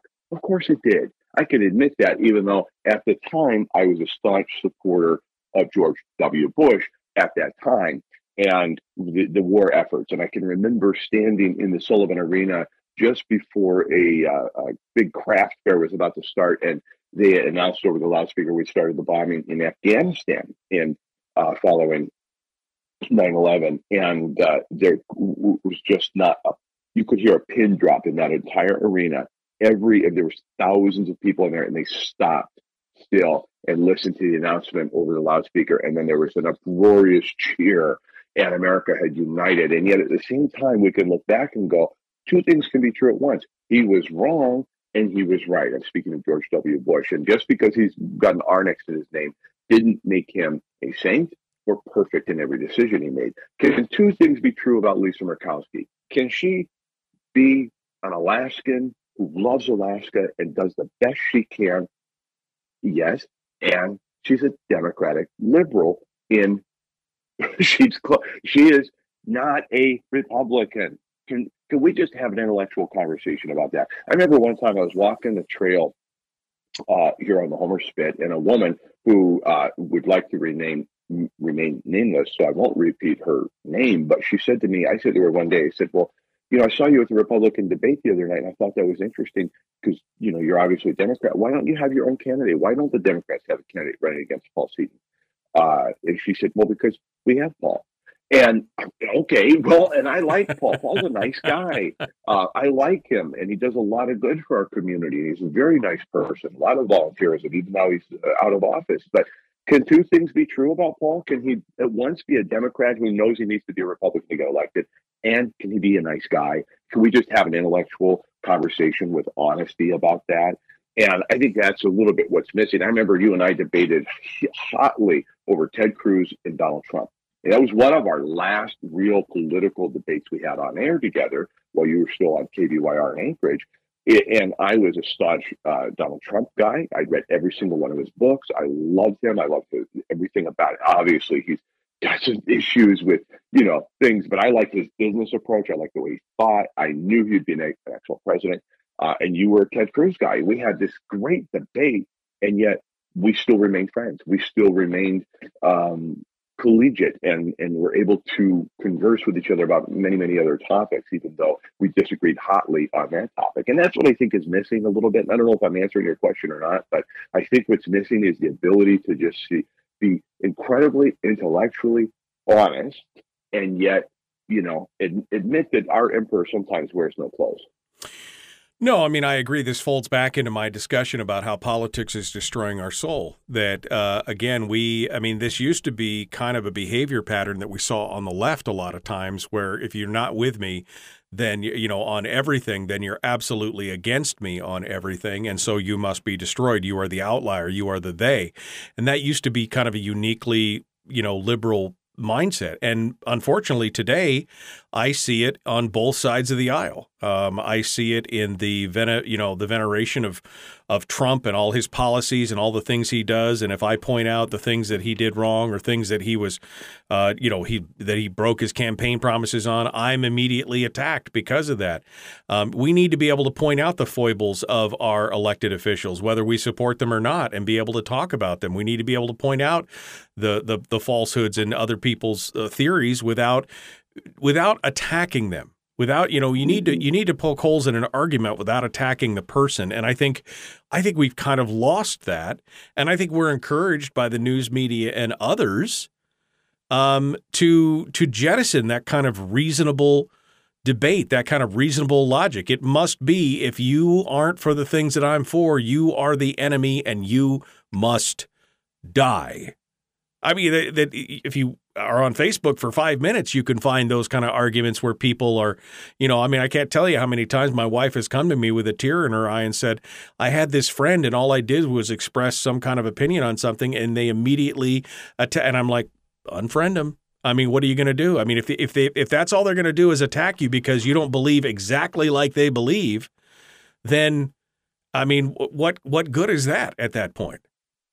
And coming full circle to your opening question about ranked choice in the recent election, I don't know anybody, to be quite frank with you. In my circles, both political or familial, social, I don't know anyone who understands fully the process and or how it came about to being our new voting system. I really don't. So when you ask about, that, or you have a discussion or a debate about these kinds of things politically now, we have this whole other element of it, which is none of us really have a frank understanding of how it came to be and or how it's going to be applied going forward. There's a lot of confusion. You mentioned people excoriating you for your opinions, maybe on Donald Trump or other. Think about Sarah Palin recently.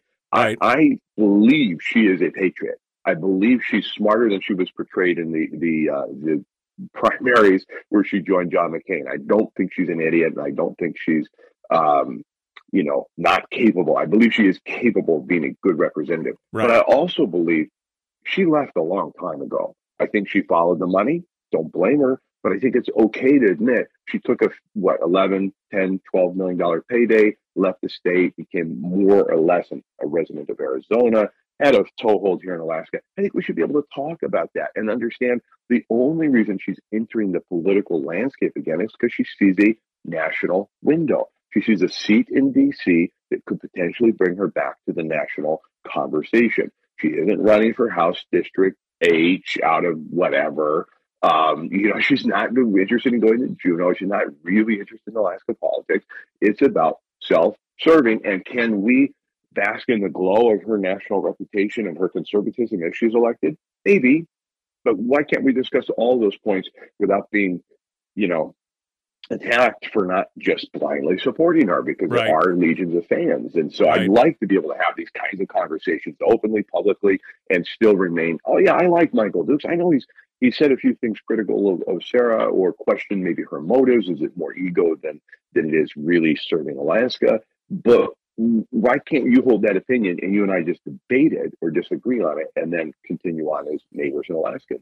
Yeah. No, I mean, I agree. I think we need to be able to have the art of, somebody just said we've lost the art of listening, and I agree. I think that we need to be able to, somebody in the chat room just said we've lost the, yes, I know what you're saying.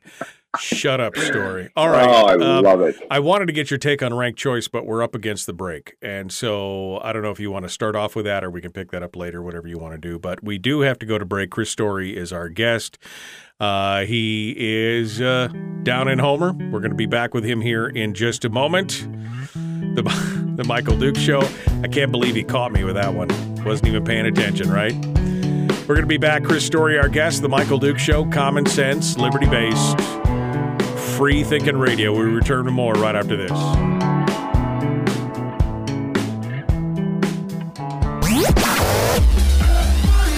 Our light, our guide, and our trusted friend. Michael Dukes Show.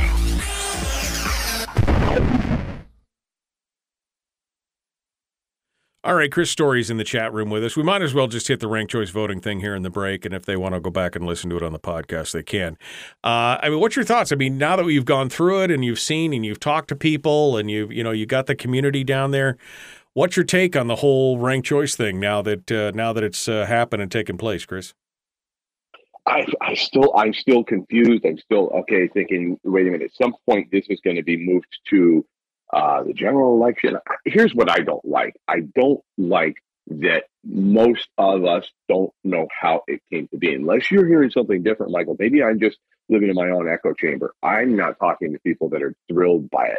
Maybe the jungle primary, maybe, hey, you had Democrats that would be registering as Republicans just to be able to jump into their into the primary, et cetera. I don't know. Maybe that's better. Maybe it should be, but I don't see how it serves us to have 48 choices on the ballot. And I don't know. To me, I find more confusion.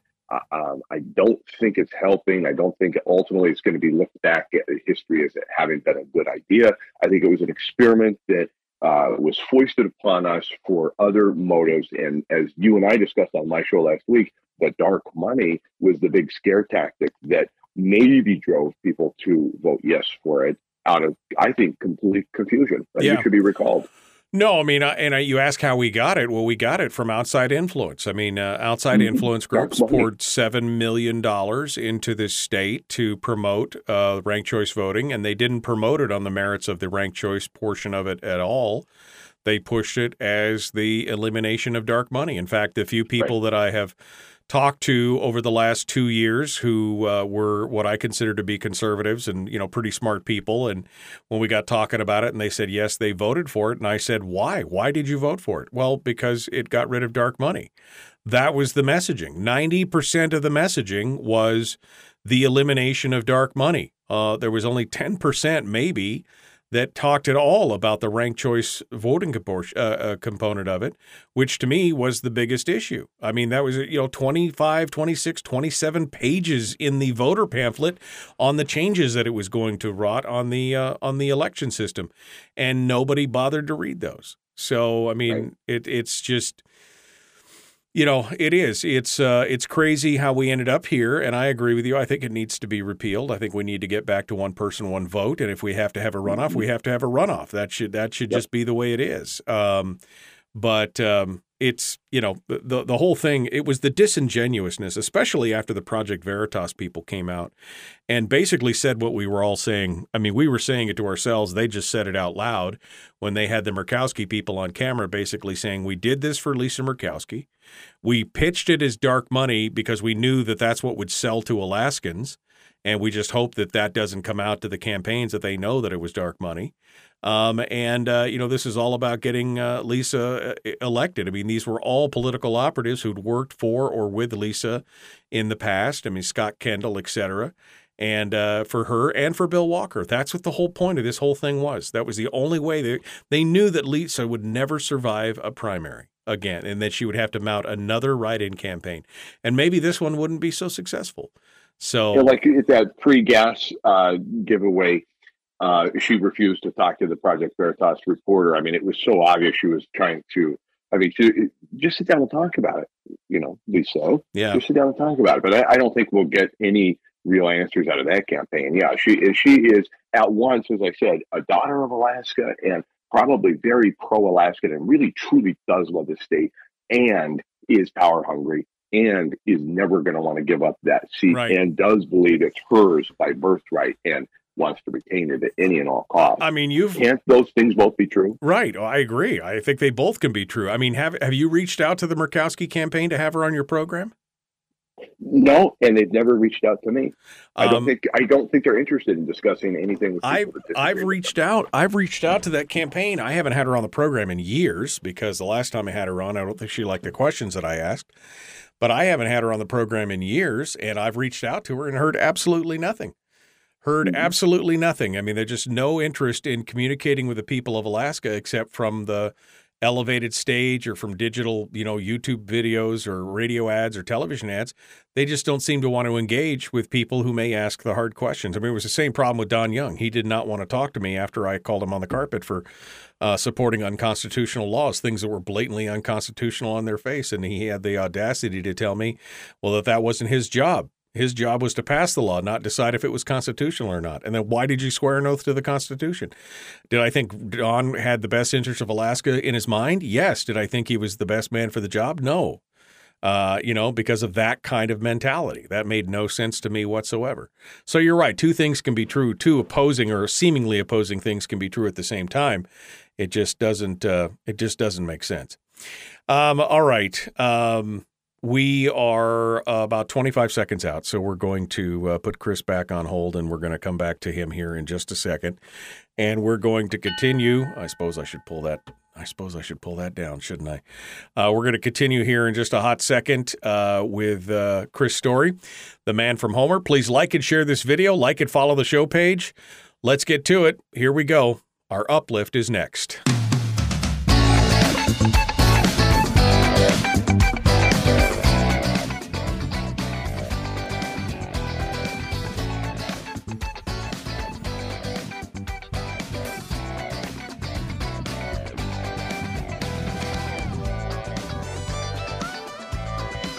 Chris Story, the man from Homer, joins us every Tuesday. Today is no different, but we kept him for two segments. We did some politicking in the beginning, and it was politicking, but in a Chris Story way. Kind of touchy-feely, It's just kind of how he is.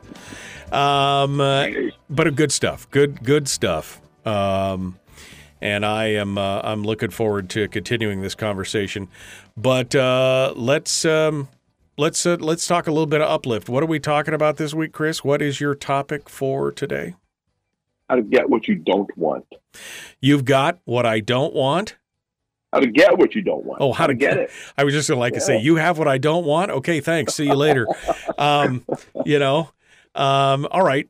How to get what I don't want. Okay, so I guess first and foremost, that raises the question, why would I want what I don't want? Go ahead. I'm sorry. Exactly. No, that is exactly the question. Why would you do what it appears is heading you towards what you say you do not want? And I was thinking about, talking to you this morning, and I was reading in my library, as I am every morning, and I randomly grabbed 3 different books, one by Zig Ziglar, one by Wayne Dyer, and another one by Robert G. Allen. And in all 3, I randomly opened to chapters just to reread or kind of sift through some thoughts, because I'm also writing a piece that I wanted some inspirational material for. And I kept coming across in each book randomly, and I'm telling you, this was weird because the through line was as though I planned it. I kept running across the quote, "As you think, so shall you be." And obviously this is biblically based. James Allen wrote a little book on it in 1910 called As the Man Thinketh. It's an incredible idea that as you think, so shall you be. So the question then follows, how are you thinking? And if you're thinking in a negative vein towards almost everything that you think about, you're going to get what? Negative feedback. You're going to get what you focus on. So I started thinking, well, how do you get what you don't want in life? And how do some people just repeatedly fall into a hole that they had to see coming? How did you not see the negative result that would yield from your negative thinking or behavior or this sort of negative feedback loop that you get stuck in? Right. Well, it's when you focus on what you don't want, you tend to get it.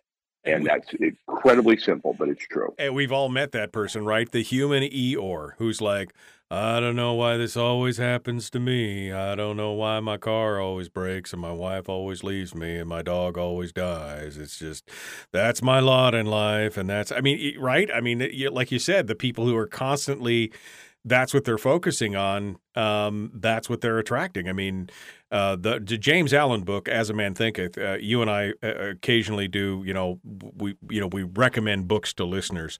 And that has always been the book that I have recommended to anybody who wants a quick little read on making their life better. To me, that book was life-changing. I carried a copy of that book around in my back pocket for about 5 years until the book absolutely fell apart. And anytime I had 5 minutes and I was sitting and waiting for something, I would sit there and read it. This is before you could listen to audiobooks on your cell phone, apparently. But I mean, that's what I was doing. I was reading that little book until I absolutely wore it out. And it changed my life because as you think, so shall you be. That's a principle that is as old as philosophy itself. And it's not just that we know that person. I will tell you and confess right here, I am that person at times. I am that person that will suddenly find everywhere I'm going, there's a hurdle. Oh yeah, here's a hurdle. Here's a hurdle. Wait a minute. It's me. And so I have to reshift my focus and think in terms of, okay, hold on. If I'm having a problem at every turn of life, 360 degrees around this particular whole life, could it be me? And what I'm thinking, I have to shift my focus. As I mentioned, I was sifting through 3 books this morning, just looking for some inspirational material for this piece I'm writing. And it's like, I'm constantly tuning and sharpening the saw of positivity, of optimism, of looking at the brighter side, looking at what else could this mean, because I can, just like any of us, fall into the trap of that negative feedback loop of looking at what I don't want. And suddenly, like my friend John Calhoun used to always say, because he was a race car driver at one point in his life, and he'd say, if you focus on the wall, you're going to hit it. If you focus on where you want to go, that's where the car will go. And that's common sense. It's simplistic, but it's true. If you focus on what you do not want, you're bound to get it. Occasionally, you can swerve around it at the last second. But why spend our life focused on what we don't want? Why spend so much of our time in a negative space where you've relived a negative response or a negative outcome over and over and over again? Maybe you get it, maybe you don't. But if you've already lived through that negativity for months or years, you've already lost before it's even started. Right. You've lost necessarily. Don't focus on what you do not want. You just hit me with the whole race car driver thing, because I remember driving when I was first learning how to drive. I remember my dad or somebody was basically saying, it says, watch out for the mailboxes, but don't look at them. Don't focus on them, because then you'll hit them. Mm-hmm. And it was true, because if you're looking at the mailboxes worried about hitting them, you do. I mean, I think that's a great example because that's, you're desperately trying to avoid it, but it's consuming all of your thought. And so therefore you have a much greater likelihood of smashing the mirror on it on the way by versus looking down the road at the middle line of where you want to go. And that's what you're focusing on. That's a perfect example because I do remember that from the driving lessons. Don't focus on the mail because we lived in a rural area that had mailboxes all over the road.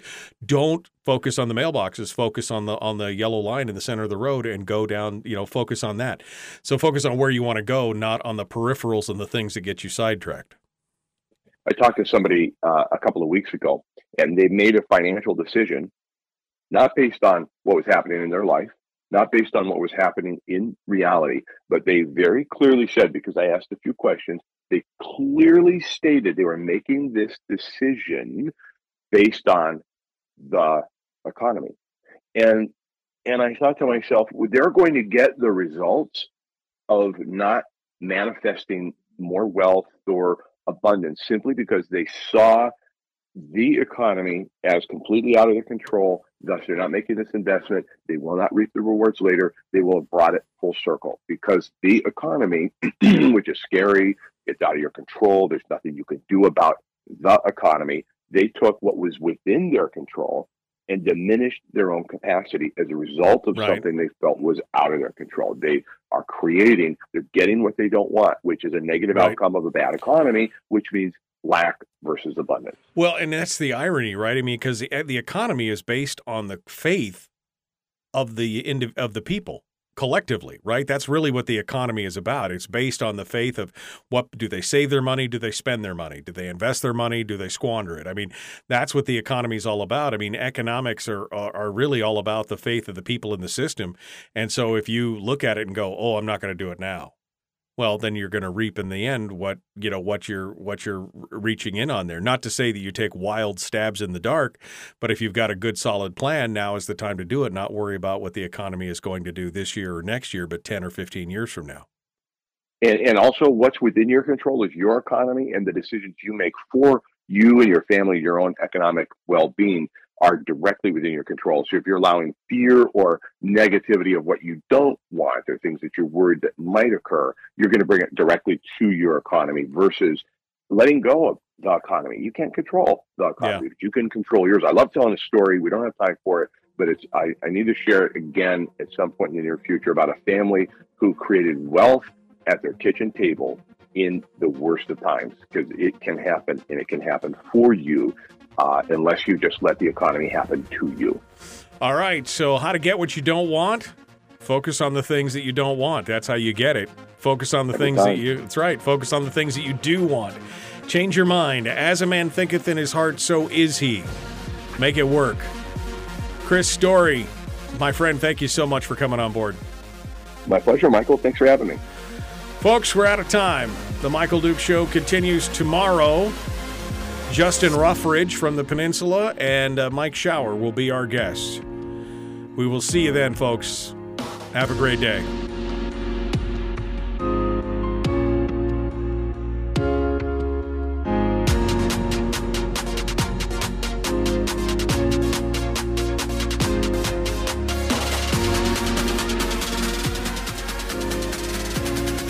All right, my friends, we're out of time for today. Thank you for coming on board. Again, please don't forget to go over to YouTube and like and subscribe over there. In case you didn't get notifications this morning on Facebook, apparently a lot of you didn't get those notifications this morning. Well, you could fix that by simply going over to YouTube and hitting the subscribe button and ringing the bell for notifications, or going over to Twitch and doing the same thing and following. So there you go. We will see you tomorrow, my friends. Be kind, love one another, live well.